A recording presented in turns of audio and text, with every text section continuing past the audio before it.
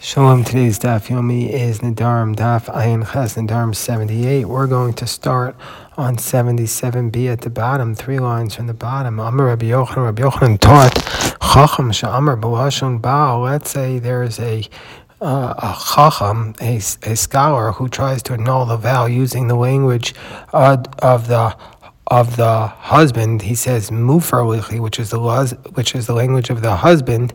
Then, or a baal shamar b'lashon chacham, or if a husband uses the language of the chacham, he says mutar lichi, which is the language that's supposed to be reserved for the chacham and not for the husband. Lo amar kum. It's as though they said nothing, meaning to say it's an insufficient way of annulling the vow. And the Gemara brings a source for this, to Tanya, because the Brisa tells us in the passage of Nedarim, in Bamidbar chapter 30, verse 2, Vayidaber Moshe al Rashi Hamatos of Bnei Yisrael Lemor, Zeh hadavar asher tziva Hashem. This is the matter which God commanded. And we see from here, Zeh hadavar needs to be essential. HaChacham matir ve'ena Baal matir. The Chacham can be the one who annuls the vow, but not the husband, using the expression of Hatara. So that is the expression. Zeh hadavar teaches us that only the Chacham can do hatara and not the husband. The husband does hafara and the chacham does hatara. And the Brisa explains that if you didn't have these words zeh hadavar, you wouldn't have been able to realize this. Sheyachol, without this drasha, you might have said uma chacham sheim meifir matir, just like the chacham who's not able to be meifir, to revoke the vow, can be matir, can annul the vow. Baal shemeifir eino din shematir, the husband who's able to revoke the vow, for sure he should be able to annul it. Talmud Omer, we see from here, now we're on the top of 78a. Zeh hadavar teaches us these words. Zeh hadavar teaches us that the Chacham alone is the one who can annul the vow. Chacham can be matir, or the husband cannot be matir the vow. He can't annul the vow, even though he could revoke the vow if he does it on the same day, and so it's retroactively was never a vow, but he cannot annul a vow.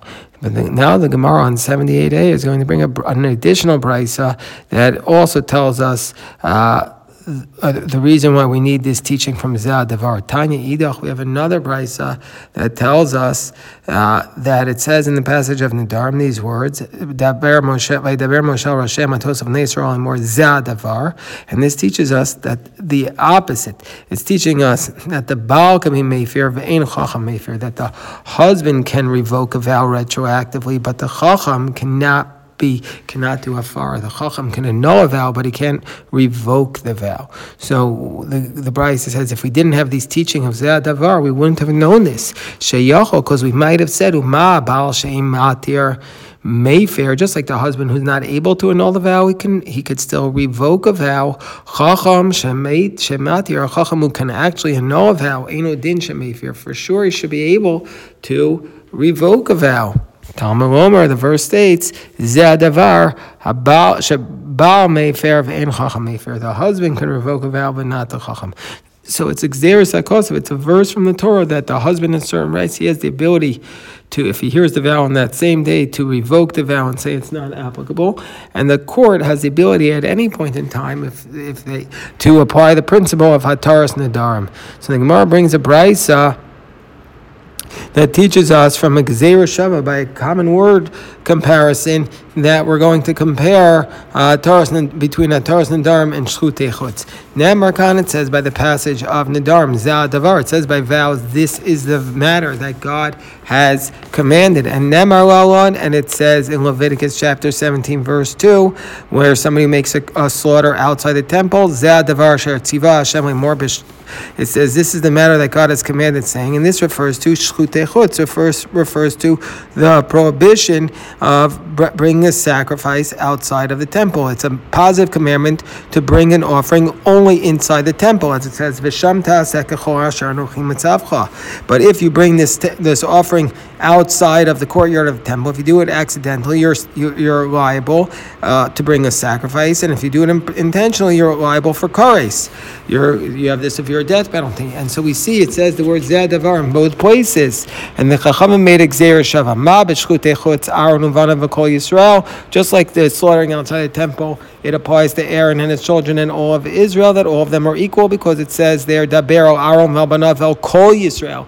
Speak to Aaron and his sons and all of Israel. Israel. So all of them are commanded in this prohibition of shechutei chutz, av parshas nedarim. Also, when it comes to the passage of the vows, we're going to say it applies to Aaron, Uvana, V'kol Yisrael, that they're all equal. And Umakan Rashei Matos, and just like by the Nedarim, it applies to the heads of the tribes. Aflalan, also at Shechutei Chutz, it also applies to Rashei Matos. It also applies to the heads of the tribes. So the Gemara says, what are the passages that we learn out from vows with respect to this? So the Gemara says, but Parashas Nedarim, what do we mean that Aaron and his sons are all equal? What does that mean? Aaron and his sons and all of Israel are equal. What does that mean? So the Gemara says, it's to tell us that all of Israel is compared to Aaron and his children with respect to the annulment of the vows. That you don't need to be a mumcha, you don't need to be an expert. You could be a regular commoner. That you can be a hedjot. You could be a regular person. Well, there's a whole discussion amongst the commentaries. What does it mean to be a regular person? You still have to know the laws, the basic laws, but you don't have to be the expert scholar of the generation in order to annul the vows, because it says, speak to Aaron and his sons and all of Israel.